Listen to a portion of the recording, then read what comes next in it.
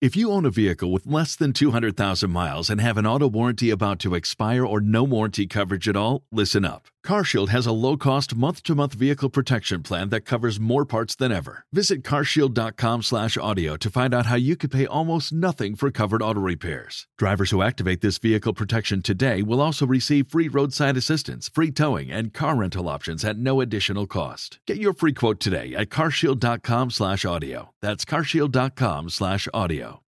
Life's better with American Family Insurance because our home policies help protect your dreams and come with peace of mind. Save up to 25% by bundling home, auto, and life. American Family Insurance. Get a quote, find an agent at amfam.com. Products not available in every state. Discounts may not apply to all coverages on an auto or home policy. Discounts do not apply to life insurance policies. Visit amfam.com to learn how discounts may apply to you. American Family Mutual Insurance Company, SI, and its operating companies, American Family Life Insurance Company, 6000 American Parkway, Madison, Wisconsin. You're listening to DNA ID, brought to you by Abject Entertainment. Be sure to check out some of the other great true crime podcasts from this network, including The Murder in My Family, Missing Persons, Scene of the Crime, 3 Men and a Mystery, All Things Crime, and Zodiac Speaking. All of these podcasts are available for you to binge on right now, wherever you listen to podcasts. Subscribe where you're listening to this podcast so you don't miss an episode.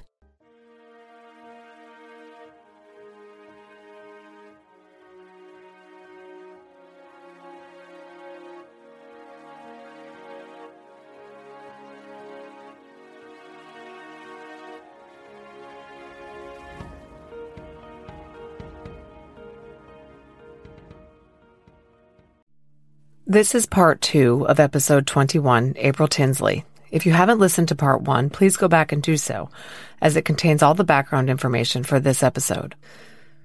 If you recall, when we left off with part 1, Detective Brian Martin of the Fort Wayne Police Department had contracted with Parabon Nanolabs to conduct forensic genealogy to find April's killer.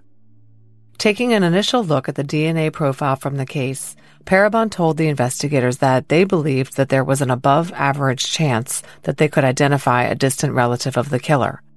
This was because there was a person in the GEDmatch database used by Parabon who shared 131 centimorgans with the killer. This level of shared DNA is consistent with certain distant relatives. Here is an excerpt from the actual Parabon report. Quote, "Your case's top CM match is 131.6 cm. 90 to 200 cm includes second cousins once removed, half second cousins, first cousins thrice removed, and half first cousins twice removed.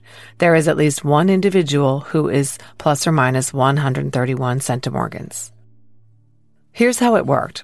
Taking the person who shared 131 centimorgans with the killer, as well as 11 other relatives who shared between 49 and 114 centimorgans with the suspect, C.C. Moore built out the 4 genetic networks that comprised the killer's direct ancestors. Genetic network number 1 was descended from a John Green, born in 1836. Genetic network number 2 descended from James Miller, born 1839, and his wife Nancy Barnett, born 1843. Genetic network number 3 descended from Henley McIntosh, born 1820, and wife Rachel Mays, born in 1824. And genetic network number 4 descended from Wright Dillion, born 1863, and wife Avery Cantley, born 1869. John Green of Ohio married Adora May Dillion in 1926, merging 2 of the networks. Then, in 1889, John Miller married a McIntosh, merging the other 2 networks. Triangulation then determined that the 4 genetic networks converged further through the marriage of Patricia J. Green, born in Ohio in 1932, and Robert D. Miller, born in Ohio in 1921. The 2 married in 1956 in Florida. The Millers had 3 sons. These were John D. Miller, born in 1959, J. Miller, whom I'm calling J and not using his real name, born in 1961, and Robert Miller, born in 1958. The family of 5 soon moved to Fort Wayne. On July 2, 2018, detectives received Parabon's report on its forensic genealogy research. Investigators were hoping for maybe the names of possible grandparents or other second-degree relatives of their killer, but instead, Parabon informed them that the DNA sample from April's underwear and the condoms left for the other little girls came from one of the 3 brothers with the surname Miller who were from the Fort Wayne area. But Parabon was able to narrow it down even further. The brother named Robert Miller, born in 1958, had died before the 2004 notes containing the condoms with their DNA-heavy semen inside. So Robert could not be the killer. That left John and Jay. They were both still alive and both still living in the area. Detectives Mills and Martin were shocked. Parabon had just handed them the names of 2 possible suspects who had never been looked at, and it took the technology company mere months to do so after 30 years of dead ends. Treating the information about the Miller brothers as a lead into the possible identity of their suspect, investigators went to work to gather evidence to verify that one of the Miller brothers was April's killer. The first thing detectives did was run criminal background checks on the 2 brothers. Jay had no record. John did, though. Detective Martin found that John had been cited as a suspicious person for 2 incidents in 2002 and 2003, in which he harassed women and girls in public parking lots, using lewd, offensive, and sexual language. These incidents did not rise to the level of a sexual offense that would have required John to register as a sex offender, and detectives verified that he was not on the sex offender registry. After digging up a photo of John D. Miller, detectives discovered that he had all the traits predicted by the phenotype: brown hair, greenish eyes, fair skin. But the years had not been kind to John Miller. By 2018, he looked every much the part of a monster who preyed on children. On July 2nd, Indiana State Police Detective Cliff Hetrick and Fort Wayne Detective Brian Martin started staking out John Miller's trailer home, located at 13722 Main Street, lot number 4 of the Grable Mobile Home Park. It wasn't hard to find, as a plaque with the name Miller adorned a wooden post in a mulched flower bed. The trailer was very close to the neighboring trailers, maybe 10 feet distance in between. It was also across the street from a city park with a playground and playing fields. John had lived there alone since the mid-1980s. Miller's home in tiny Graybill, population 1,200, was right in the very town he had terrorized, with several of the notes left for little blonde girls. Martin and Hetrick watched Miller for 2 weeks. They followed along as he drove to the home of his brother, Jay, in Auburn, Indiana. They surveilled him at work and even shot secret photos of Miller stocking the shelves in the toy section at Walmart. He worked 3rd shift, the night shift, at the Walmart in Kendallville, Indiana. On July 6th, Martin and Hetrick surreptitiously confiscated the garbage left outside Miller's yellow trailer home. Per Indiana law, this is legal as long as there is probable cause for the search. Later, they searched through the trash, not a detective's favorite job, for items that could contain DNA. They found empty Banquet-brand Salisbury steak TV dinner trays and some empty Walmart-brand cola bottles. These types of items can contain the DNA of whoever ate or drank them. But then, detectives found a literal jackpot in terms of DNA evidence. A Durex brand XXL condom box and 3 used condoms containing physical evidence deposited inside. They sent the condoms to the Indiana State Police Crime Lab for testing and comparison to the samples in the Tinsley case. They had to wait 3 days for an answer. On July 9th, detectives received the word they'd been waiting for. The samples were a match. The man who had discarded the used condoms in his trash in 2018 was the same man who had left semen in condoms with the notes and on April's underwear and jacket. His name was John D. Miller. He was 59 years old. On Sunday, July 15th, Miller went to work his usual shift at Walmart. After his shift, he returned to his trailer. Detectives Hetrick and Martin were waiting for him. Martin later described what went down to WANE, quote, "When he pulled in, we approached John. He had groceries in the back of his car, and we gave him the opportunity to take them in the house, and he said no. He asked if everything was okay. We asked if he'd help us with a situation we were investigating and if he'd like to go to the police station with us, and he agreed to all that." In the 20-minute car ride from Graybill to downtown Fort Wayne, the detectives chatted with Miller, making small talk. He told them that he liked to watch cop shows and do crossword puzzles. He said he would never miss an episode of Live PD. He informed them that he has an incredible memory for dates. I think he enjoyed the car ride down, Hetrick later told WANE. This seems likely, as it turned out, the profilers were correct. Miller seemed to take secret pleasure out of the publicity and notoriety of his crime. Once they were settled in at the station, Miller wearing a black collared work polo and glasses, detectives read him his rights. Martin said, "John, we wanted to talk to you about a case we've been working on for a while, and someone brought up your name, and we wanted to see what you had to say about that. Do you have any idea what we need to talk to you about?" And Miller responded slowly and with deliberation, "I think probably the Tinsley case." "Yep, you're right," Martin said. "What would make you say the Tinsley case?" Miller said, "I watched America's Most Wanted." Martin, "What do you think we want to discuss with you about the Tinsley case? What evidence do you think we have?" Miller, "DNA." Martin, "Yeah. Can you talk to me about what happened in 1988? Miller initially says, "I can't," but then he starts talking. He says that he saw April walking down the sidewalk by herself and nobody was around. He parked up the block and got out wielding a sharp letter opener that resembled a knife. "I grabbed her," he said. He showed her the opener and told her to get in the car. April said, "Don't hurt me, I'll do whatever you say." Miller drove April to his trailer, the same one he still lived in, a ride of about 20 minutes. Inside the trailer, he took her to the bedroom, raped her, and choked her until she died. Martin asked, "Why didn't you just drop her off? Let her go." Miller, "I thought about it. I was afraid she would tell." Martin, "But she didn't even know you." Per WANE, Detective Martin later said, quote, "I tried to maintain a calm, casual look at him. I didn't want to jump out of my chair. We brought up nothing about April Tinsley's case, and for him to say that, I was like, this is going to go well." Hetrick said, "I knew we'd find out what happened to April. I could tell he wanted to tell us, too." John did want to tell them. They talked for hours. John was right about having a thing for dates. He was able to give very specific details about abducting April on April 1st on Hoagland Avenue, when exactly he dumped her, and when she was found. He told them that he was out trolling for a victim that day, driving around looking for a female child to take. He had never seen April before. Detective Martin said, quote, "He was looking for a child suitable for what he wanted, and he saw her as a target, and he jumped on it."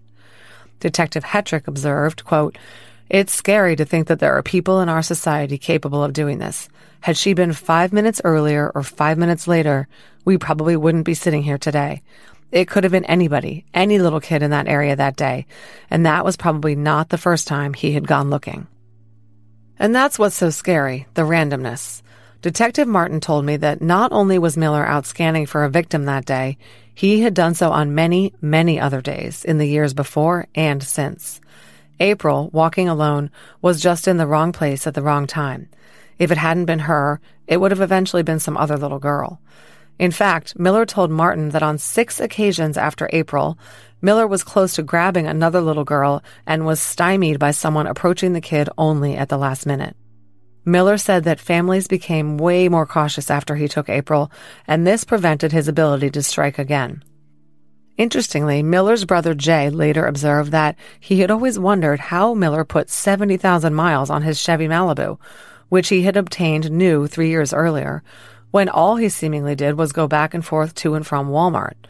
But now we know that Miller spent thousands of hours over the decades slowly driving around other neighborhoods far from his own to troll for victims, leave notes for little girls, and watch and wait. Oh, and another thing.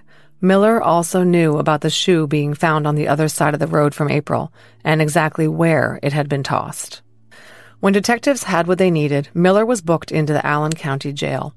An affidavit for probable cause to arrest was prepared by Detective Martin. It charged that Miller knowingly committed the crimes of murder and child molestation, a Class A felony. The charging document for State v. Miller lists him as 5'8", 194 pounds. Per the affidavit, quote, "John Miller advised that he choked April M. Tinsley to death so that she would not report him to police. John Miller told detectives that it took about 10 minutes for April M. Tinsley to die. John Miller advised that after April M. Tinsley was dead, that he then had anal sex with the deceased body of April N. Tinsley. John Miller advised detectives that he then drove April M. Tinsley's body to CR 68, Spencerville, Indiana, and dumped her body in the early morning of April 2nd, 1988. John D. Miller stated that he did drive by where he had dumped the body the next day when he did not see it on the news. John D. Miller further stated that he saw April M. Tinsley's shoe in the car and threw it out along the ditch on CR 68, Spencerville, Indiana. So, in Miller's confession to detectives, he told them it was all over by April 2nd. Miller had kept April alive in his trailer for a time, but killed her within hours of abducting her. He had sex with her corpse, he waited until it was dark out, and drove out to County Road 68 to dump her on the roadside. Early investigators had been wrong when they guessed that she hadn't been in the ditch for more than a few hours. And, most creepy of all, Detective Martin told me that Miller seemed to be enjoying himself as he recounted what he had done, reliving the crime and relishing his getting away with it for so long. When you drive the brand ranked #1 in dependability by J.D. Power, you can stop thinking about what you can't do and start doing what you never thought possible. Visit your local Kia dealer today to see yourself behind the wheel of the brand ranked #1 in dependability by J.D. Power. Kia, movement that inspires. Call 800-333-4KIA for details. Always drive safely. Kia received the fewest reported problems among all brands in the J.D. Power 2022 U.S. Vehicle Dependability Study based on 2019 models. See jdpower.com/awards for 2022 details. Detectives found out that one aspect of the original investigation had led them down the wrong path. Miller was driving a blue Mercury Lynx when he took April. He was not driving a blue pickup truck and had never driven such a truck. Detective Martin told me that the blue truck that was the focus of the original investigation and the sketch of its driver were red herrings. They had nothing to do with April at all. All the resources that had been invested in finding that truck had been in vain. Miller also said that he had left April in the roadside ditch in the middle of the night of April 1st to 2nd. He drove off and then found her second shoe in his car. He threw it out the window, which is how it landed on the other side of the road. And when he heard nothing about anyone finding her on the news after a day, he actually returned to the scene and drove slowly by the ditch to see if she was still there. It's kind of fascinating that, 1, Miller did what criminalists have maintained that killers often do. He revisited the scene, driving by the ditch to see if she was still there. And 2, the placement of the shoe in a separate location wasn't a diabolical scheme or a meaningful signal of some kind. It was just a simple oversight that he had left her shoe in his car in the first place. In the end, John wrote out a confession letter in his own hand that proved to be the same scrawl as the notes, with no punctuation. It read, "I saw April Tinsley walking down the sidewalk. I was standing by my car. I grabbed her and told her not to scream, put her in my car, and drive out my trailer. And we walk inside, and I carry her back bedroom and had sex with her. Later, I kill her. Then early next, I took her to Country Road 68 and dumped her body in the ditch. Signed, John D. Miller, July 15th, 2018. As retired detective Dan Camp pointed out in an interview on Fort Wayne's NBC station, the FBI profile of Miller had been largely correct. Quote, "They gave us the profile of the person that probably killed April. Matches him to a T. 29, white, single, yeah, the whole 9 yards. They hit it right on the head to what John Miller looks like and his characteristics today," he told the news station. On the day of Miller's confession and arrest, Fort Wayne authorities issued a news release. Quote, "This morning, July 15, 2018, agents of the Fort Wayne Police Department and the Indiana State Police arrested John D. Miller, M.W., DOB 7759 of Grable, Indiana, in connection with the homicide of April Tinsley, which occurred in April 1988. Miller has been preliminarily charged with murder, child molesting, and confinement. He will make his first court appearance tomorrow in the Allen Superior Court at the Bud Meeks Justice Center for an initial hearing. If probable cause is found, the state of Indiana will be given 72 hours to file formal charges." Janet Tinsley learned of the arrest when the DA and 3 investigators showed up to tell her the news in person. She said she was shocked and trying to process it all. Her ex-husband Michael took in the news and went silent, choosing not to speak to the media and refusing to respond to calls and text messages for quite some time. It was a lot to process. Now, if you recall from the forensic genealogy discussion earlier, John Miller had a brother, whom I'm calling Jay, who is still alive. When John was arrested, a neighbor called Jay, who was often at John's trailer home, to tell him that his brother had just been taken away in a squad car. Jay went down to the police station. He told WPTA, quote, "They asked, 'Have you heard of the April Tinsley murder?' And I said, 'Don't tell me he's here for that.' Jay agreed to talk to police. They questioned him for about 90 minutes. He also voluntarily submitted to a cheek swab for DNA comparison purposes. In an exclusive interview the day after his brother's arrest, Jay told WPTA that he couldn't eat or sleep. He was so horrified at his brother's actions. He said, quote, "As far as I'm concerned, when they told me that he confessed to this crime, my brother died. I'm done. What he did is just sick. I'm done with him. If they want me for a witness or something in court, they're going to have to subpoena me or something because I don't have any intentions of going and seeing him or anything. Whatever he gets, he deserves. I just wish he would have got caught a long time ago. He's going to have to pay for what he did, even if that's the death penalty. That little girl died, didn't she?" Jay said that in hindsight, he should have picked up on an important detail years ago. He said, quote, "The handwriting on the paper that I seen on the news yesterday, that's his handwriting."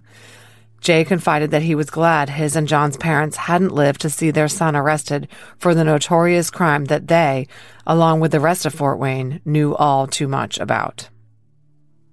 In a news conference announcing the arrest of the prime suspect in the murder of April Tinsley, investigators and the deputy chief from the Fort Wayne PD, the Allen County Sheriff's Department, Indiana State Police, and the FBI spoke about what the arrest meant to generations of law enforcement who had worked the case.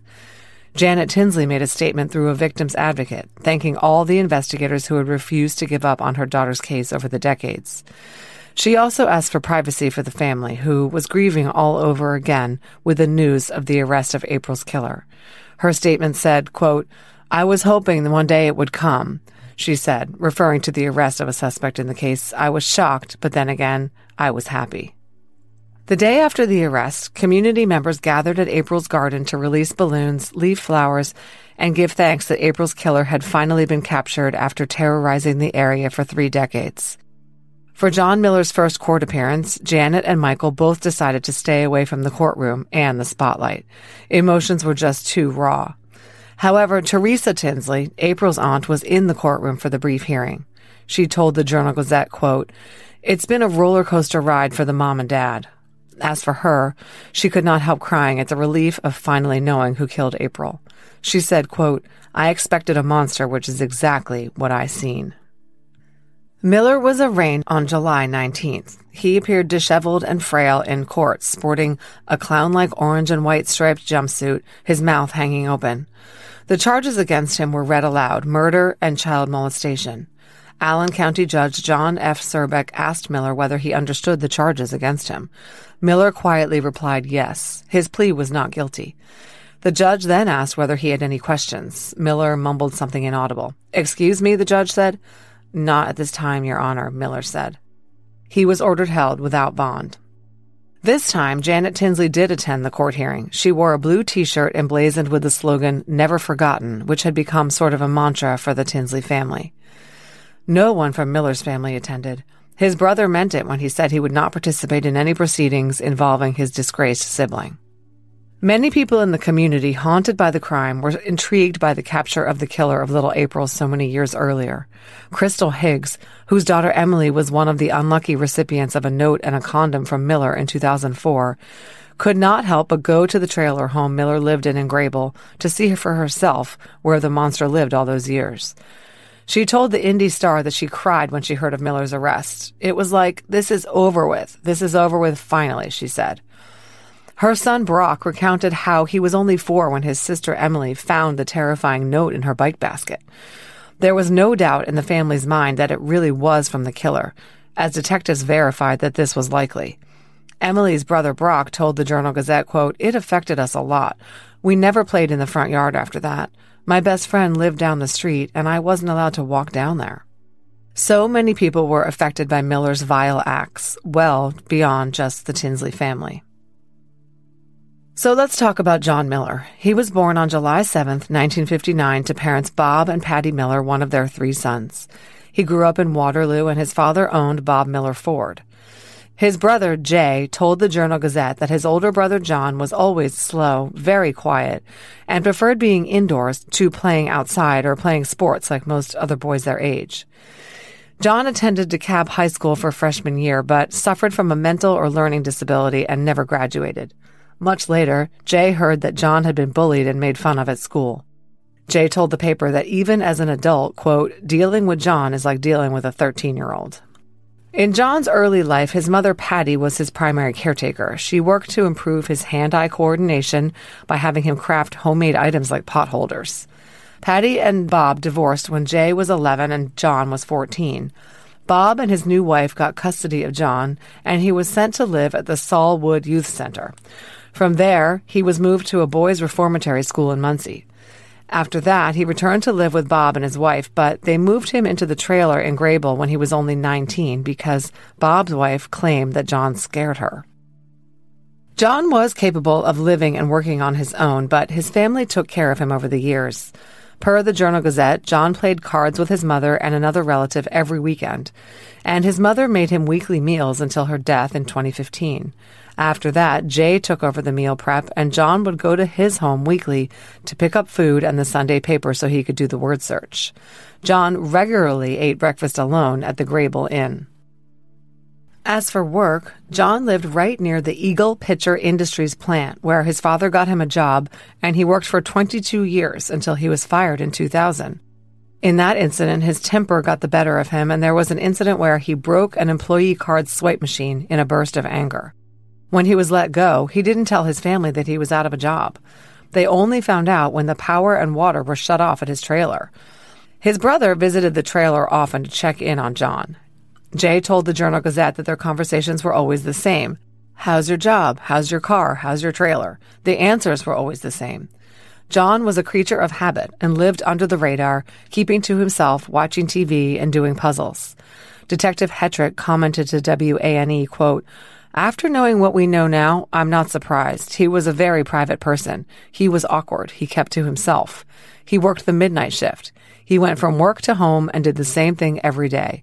I think that is the reason he stayed under the radar for 30 years. Jay noted that John had lots of adult videos, but assumed that was a harmless habit. He also suspected that John was using the services of sex workers, but never received confirmation of this from his brother. When John was arrested, his current job was at the Kendallville Walmart, where he had been an employee for about 12 years. He worked the midnight shift, which was ideal, as he did not have to interact much with coworkers who complained that he swore too much. Miller was let go immediately when news of his arrest emerged. Neighbors at the Grable Mobile Home Park say they didn't really know John, that he kept to himself. The worst they reported about him was that he had a bad temper and would swear and kick and throw objects when angered, a behavior trait verified by his brother. But they really didn't see him around much. He was a loner and stayed indoors. Detective Martin gave me a lot of background info on John Miller. He interviewed Miller in prison after the whole thing was over for hours, gathering information on the killer that would be submitted to the BAU. Capturing these predators alive and talking with them can provide valuable insight into the minds of these type of killers. Martin relayed to me a lot of what they discussed. Miller said that when he was a young boy, 8 or 9 years old, his mom would often babysit a little 5-year-old neighbor girl. When the girl took a nap and his mom wasn't watching, John would fondle her. He took her underwear off and essentially molested her as she slept. He kept her underwear, too, hidden in his room. When his mom found the stash of little girl panties one day, that put a stop to that, but she never told anyone about this disturbing behavior. Then, as a preteen, John tried to attack the little sister of a friend of his. His attack failed, but he went on at age 17 to try to rape a young woman in a Pizza Hut bathroom. Witnesses saw him running in the parking lot after she fought him off, and that's when he was sent to live in the Saulwood Youth Center, a boys' home. There, he engaged in voluntary sex acts with the other boys, giving them oral sex and letting them have sex with him. He enjoyed it, he told Detective Martin. Then, when the boys' home was shut down, John was sent to a juvenile detention center where he had an older girlfriend. In his teen years, he often worked at his father's car dealership, washing and detailing the cars. He told Detective Martin that when he was on the car lot and a school bus would come down the street, he would pull down his pants and shake his penis at the children on the bus. As an adult, he subsisted on random hookups for sex, frequenting parks where men met for anonymous homosexual encounters, and he employed the services of both male and female sex workers. Miller told Martin that he had one special relationship with an older guy that he met at the park. The two exchanged numbers and would meet as much as 2 or 3 times a week for sex. But sometime in the 2010 range, this man stopped returning his calls and didn't come around the park anymore. John didn't know what happened to him until one day, when he was visiting his mother at the nursing home, he saw his sex partner being wheeled down the hallway of the home in a wheelchair. He assured Detective Martin that he had not had sex with this guy at the nursing home. That would have seemingly been crossing the line even for Miller. After Miller's arrest, his trailer was searched top to bottom. After all, it was the scene of the crime. April had been brought there and killed there. But nothing was found other than a VHS and DVD porn collection. Miller told detectives that he would masturbate to homosexual porn. Crime scene techs also located some old family Polaroids that could not be connected to the Polaroid delivered by Miller to the little girl in Fort Wayne. They did not find April's missing earring, and Miller denied that he ever kept anything of April's as a trophy. In fact, he also denied that the dildo, the one that was revealed on AMW that was found near April's body, was his, or that he had left it there at all. Detective Martin believes that Miller would have told him if it were his. Miller, he said, was pervy and creepy, and seemed to take pride in the dirty little secret he harbored for 30 years. When Martin asked about the dildo, Miller giggled and said it wasn't his. He seemed to really enjoy the unnerving coincidence that put it near April's body. There remains the question about what, if anything, John Miller's family knew about his involvement in April's death. There's no doubt in detectives' minds that Jay knew nothing. He has renounced his brother and declared that he wishes he'd recognized the handwriting earlier. What, if anything, the dead brother Robert knew is anyone's guess. But what about Miller's mother? She was the closest with him. It seems that at the very least she protected him, carefully guarding his secret about what he had done to the little girl she babysat, and taking care of him even though she knew that he had tried to attack 2 other girls. Jay Miller, John's brother, said that the story he heard from his mother was that Miller had been molested when he was living in the boys' home. As we heard from Miller, this was not the case. He was a very willing participant in the sexual encounters he had there. But Patty was clearly anxious to portray her son in a different light. Detective Martin tells me that, although he cannot prove this, he strongly suspects that Patty Miller knew what her son had done to April. Miller told Detective Martin that he never told his mother anything about it. But some things Miller relayed to the detective seemed to imply that she knew what the deal was. For one thing, she asked her son at some point between 2009 and her death in 2015 if he still had his old bedspread. This was the Paisley one that was seen in the Polaroid and was shown to the world on America's Most Wanted. John told her that he had gotten rid of it. Why would she have asked about that if she weren't concerned that it could identify him? In fact, Miller told Detective Martin that when he watched AMW and saw that investigators were trying to track down the bedspread, he put it in a trash bag, drove it miles away, and discarded it in a dumpster behind a commercial building. But even more tellingly, Patty Miller at one point asked John if police had ever talked to him or asked for his DNA. She counseled him, if they do, don't give it to them. It sounds to me as though Patty had her suspicions that her strange, pervy son had some connection to the famous local case covered twice in 3 years by America's Most Wanted. Detective Martin described Miller to me as a real weirdo. Although he was not educated, as reflected in his notes and writings, he was not unintelligent. He took a sick pleasure in what he had done and enjoyed the power rush of his little secret that he was the notorious killer everyone sought. In a way, he both cherished his secret and wanted the world to know who he was. When I asked Martin if he thought that Miller left the semen-filled condoms so that investigators could confirm through DNA that he was indeed April's killer, he said no. DNA wasn't nearly as prominent in 2004 as it is today, and Miller probably would not have had that as his goal. Rather, Martin believed Miller left the goodies simply to get off on the thought of the little girls finding his presence. He quite possibly even masturbated into the condoms while he was watching his prey. Ironically, Miller told Martin and Hetrick that he always masturbated into condoms because he didn't like to get messy.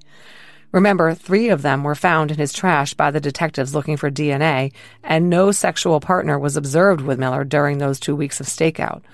Who would have ever thought that this guy would be a neat freak?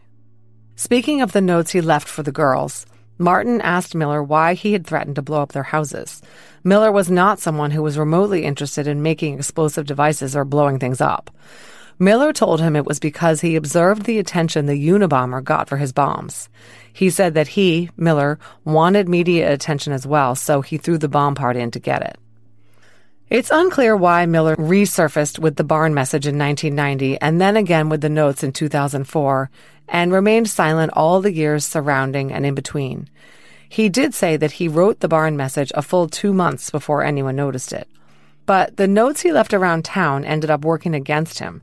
They caused the fear of April's murderer to resurface, and families once again closed ranks around their kids, so he was not able to abduct any others. As for April's family, they did not know John Miller, and detectives said that his name had never appeared in the case file. Yes, Detective Martin told WANE that he was very surprised that no one had ever called in a tip about Miller. He said, quote, "It boggles my mind that no one recognized his handwriting and the bedspread was so unique and no one said, you should look at this guy." Martin went on to point out that for 30 years, John Miller lived in mainstream society, working in a major retail establishment, yet he never attracted any notice from anyone. He said, quote, "He's sneaky, he's clever, he's living in plain sight. He lived across from a softball field and park. It makes my skin crawl to think that he sat in his trailer 200 yards from children playing." Without his DNA being linked to him through forensic genealogy and connecting him to the crime, it is very possible that John Miller never would have been caught. He could have just continued living under a rock, relishing his criminal secret alone, and gotten away with it forever. Now that it finally had answers, and the specter of April Tinsley's killer living among them had been vanquished, the community set about healing. Prayer sessions took place at April's garden, and about 50 people attended a vigil and unveiling of a memorial tree at April's former elementary school. Many community members told the media that even though the crime was so long ago, and some of them weren't even alive in 1988, the relief that the killer of April Tinsley was finally behind bars was overwhelming. The Tinsley family prepared itself for long and arduous legal proceedings as the Miller case wound its way through the criminal courts. They knew it could take years. John Miller's public defender, Anthony Churchward, arranged for Miller to be evaluated for fitness to stand trial. Although he looked physically frail, sort of hunched and unsteady in appearance, all agreed that he was of sound mind. Detective Hetrick said to WANE, quote, "He knows what he did. He knows right from wrong. He's socially awkward and he's not well educated, but he's just like anyone else and he knows what he's doing. He knows right from wrong." Prosecutors would not state publicly whether they intended to seek the death penalty for John Miller. Per Indiana law, the death penalty is warranted in murder cases if there is at least one aggravating circumstance, such as felony child molestation.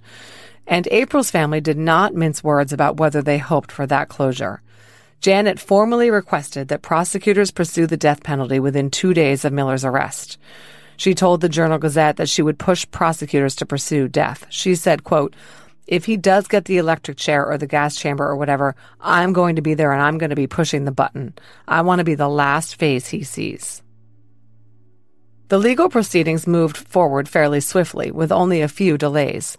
One of these was generated by a motion for change of venue filed by Miller's public defense team. Their October 4th, 2018 motion to move the trial elsewhere to preserve its fairness cited, quote, "public hostility against him, public outrage over the crime, and speculative opinions as to his guilt and character." The judge said he would consider this motion and would rule on whether to move the entire trial or whether he would adopt a different solution. The trial would proceed in Allen County, but the jury pool would be selected from another county. Judge Surbeck said later, quote, "There is no way you could try that case here. In this community, the citizens have been reminded on a regular basis what he is alleged to have done."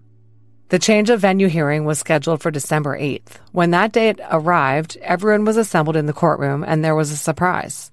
Allen County Deputy Prosecutor Tom Chile announced that a plea agreement had been reached. The agreement required John Miller to plead guilty to the murder and molestation of April Tinsley 30 years earlier. The defendant read a prepared statement aloud. "On April 1, 1988, I abducted April Tinsley. After abducting her, I had sexual intercourse with her. I strangled her with my hands, killing her."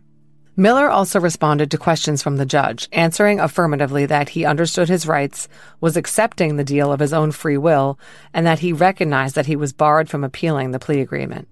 He also answered negatively when asked if he suffered from any kind of mental incapacity. The plea agreement called for Miller to serve back-to-back sentences of 50 years for murder and 30 years for child molesting. Janet was in the front row when this plea deal was announced. Afterwards, all she would say publicly was, quote, "Right now, it's emotional." As I mentioned, Janet had made clear to prosecutors that she did not support a plea deal. Before this hearing, she had met twice with prosecuting attorneys and pushed them to seek the death penalty for Miller. "I kept telling the prosecutor, I understand where you're coming from, but I'm not agreeing to it," she said. "I want to see him fried." But it was not to be. Many people, other than the Tinsleys, felt that the plea deal was for the best. It saved money and resources, it guaranteed a conviction, and it spared the family from having to sit through a lengthy, emotionally taxing trial rife with the gruesome details. Miller was scheduled to be sentenced in January of 2019, but because Judge Surbeck, who had presided over all the Miller proceedings to date, was set to retire on December 31st of 2018, the sentencing was moved up so he could pronounce sentence on Miller before leaving the bench. This was something the judge wanted to do, even though it was largely just a formality. "This case needs to get done," Surbeck proclaimed. At the sentencing hearing, emotions ran high. The courtroom was standing room only.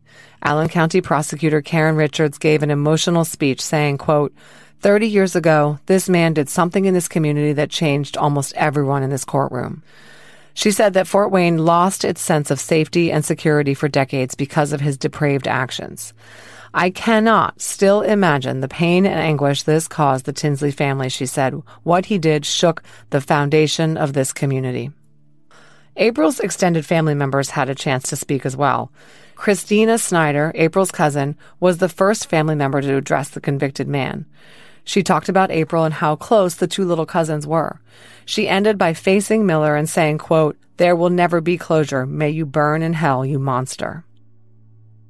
Another cousin of April's, Barbara Smith, later said of her statement to Miller, "I looked him dead in the eye and told him I cannot wait for the day that I get the phone call that you die." Janet Tinsley had the chance to address John Miller directly for the first time. She told him that she recalled the day April went missing as though it were yesterday, and said that April's murder tore her family apart. She asked him, quote, "Why did you take her? You threw her body out like trash. I'll never forgive, and I'll never forget what you took from us." She went on, quote, "You took her life, we want yours, but unfortunately, we're not getting that." Miller sat as though incapacitated in the wheelchair he was brought into the courtroom in. His lawyer said that he had heart problems and had trouble walking. But clearly, Miller was also suffering from an emotional deficit. As April's anguished family read their statements through tears and palpable grief, Miller did not show any emotion or react in any way. When it was his turn to speak, perhaps personally to express remorse or apologize, he did not. Instead, his lawyer read a statement that they had prepared on his behalf. Through the statement, Miller acknowledged responsibility for killing April and apologized to the Tinsleys. "I wish that it had never happened," Miller's statement said. It sounded hollow to everyone in the room. As part of the plea deal, Miller was required to detail exactly what he had done to April. Some of April's family members had to hear these details for the first time as they were read aloud. The impact on April's family was visible. Her cousin Christina said, quote, "It was hard hearing him tell us how he killed her." Janet said, quote, "I started shaking. It felt like my stomach was turning. It was bad. I totally wasn't expecting that." Judge Surbeck declined to make any of his own comments prior to handing down the sentence. He said the others who spoke had said it all. He sentenced Miller to 80 years in prison. This was 50 years for the murder and 30 years for child molestation. Both were the maximum time periods called for by the statutes in effect in 1988, the year the crime was committed. Allen County Prosecutor Karen Richards later explained the choice not to seek the death penalty for Miller. She said his age was the predominant factor. A life sentence would ensure that Miller would die in prison with no hope of leniency, whereas if he got the death penalty, he would see years, if not decades, of appeals, legal proceedings, and delays. Detective Martin, for one, was satisfied with the outcome. He knew that Miller would spend the rest of his life incarcerated. He said, quote, "We have one less monster on the street. My end game was to get John Miller off the streets forever, and we did that." After the sentencing, April's family spoke to the media and expressed their frustration with the result of the proceedings. Christina said, quote, "Nobody in the family wanted to accept a plea bargain. We wanted this to go to trial. We wanted to shoot for the death penalty. The family waited 30 years to get this day, and it feels like it's been taken away." More of April's family spoke out. Her other cousin, Shannon Welkel, said, quote, "We don't feel like this is justice. April didn't get justice." Janet Tinsley said, quote, "Us getting the closure as a whole complete family would have been if we got the death penalty."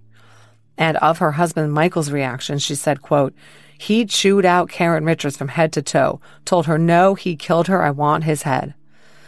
Michael, for his part, refused to speak publicly, but did post on Facebook after the sentencing, quote, "There was no justice for April. The bleeding hearts don't want to punish criminals anymore. This fucking trash should have gotten the death penalty and had it carried out the day they arrested him. That's all I got to say." John Miller is now Indiana Department of Corrections inmate number 264854 at the prison in Newcastle. According to the Indiana Department of Corrections, his earliest possible release date is July 15th, 2058, 6 days after his 99th birthday. On April 1st, 2019, 31 years after April's abduction, Janet attended a brief ceremony at April's garden to place Easter eggs and flowers. The ceremony was attended by friends and family and Cece Moore, who came to pay her respects to April's family and observe the somber anniversary of the case. April's case was one of Parabon's first big solves. Cece told NBC Fort Wayne, quote, "Janet feels like she can breathe easier now, and that's really all we can hope for, because we can't undo the damage. We can't provide a happy ending, unfortunately, but I hope that families getting answers lessen that burden." Since closing the groundbreaking Tinsley case, Detective Martin has gone on to provide education to other investigators around the country and the world on how forensic genealogy can be used in solving crimes. As for whether John Miller has other victims, Detective Martin believes that he does not. Remember, Miller volunteered that he had spent years driving through neighborhoods looking for an opportunity to abduct someone else, but it never arose. Detective Martin told WANE, quote, "To think he could do something so heinous as what he did to April in 1988 and then just stop, I think everyone was very skeptical of that. We were very direct with John about other cases. We kept going over other cases. We knew there was no DNA match, but we were persistent with John to tell us and help other families if there are other families, and he was very insistent there was not. It's incredible that he went looking, and fortunately, no one was there." As an aside, John Miller's name came up as a possible person of interest when Abby and Libby were killed in Delphi, Indiana, 90 miles from Fort Wayne, in February of 2017. But Miller is not considered a suspect in that case. To hear much more about Indiana's second most notorious child murder case, download our serialized podcast, Scene of the Crime, Season 1, Delphi. After 30 years, April Tinsley's case is closed thanks to forensic genealogy. And if you were one of the bad guys, they're coming for you.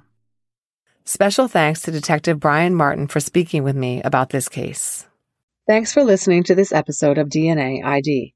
To contact the show, please email the podcast at dnaidpodcast@gmail.com. Follow us on social media at DNAID Podcast on Instagram, at DNAID Podcast on Twitter, and at DNAID Podcast on Facebook. DNA ID is written, researched, and hosted by me, Jessica Betancourt. It's produced by me and Mike Morford of Abjack Entertainment. Music by Connor Betancourt. Check out our other collaborative podcasts, Scene of the Crime and Missing Persons. And now I'd like to play a promo for you of a podcast I think you'll really like called Mysteretical. Hey, I'm Lynn, and this is my co-host, JP. Hey there, we're Mysteretical, and we love a good mystery. Oh, right, it's... Each week, we comb through a mystery and its theories and discuss some of our own. That's right. We give original thoughts on mysteries around the world, large or small. Murder, mayhem, aliens, or the bizarre. Tune in every Tuesday wherever you listen to podcasts.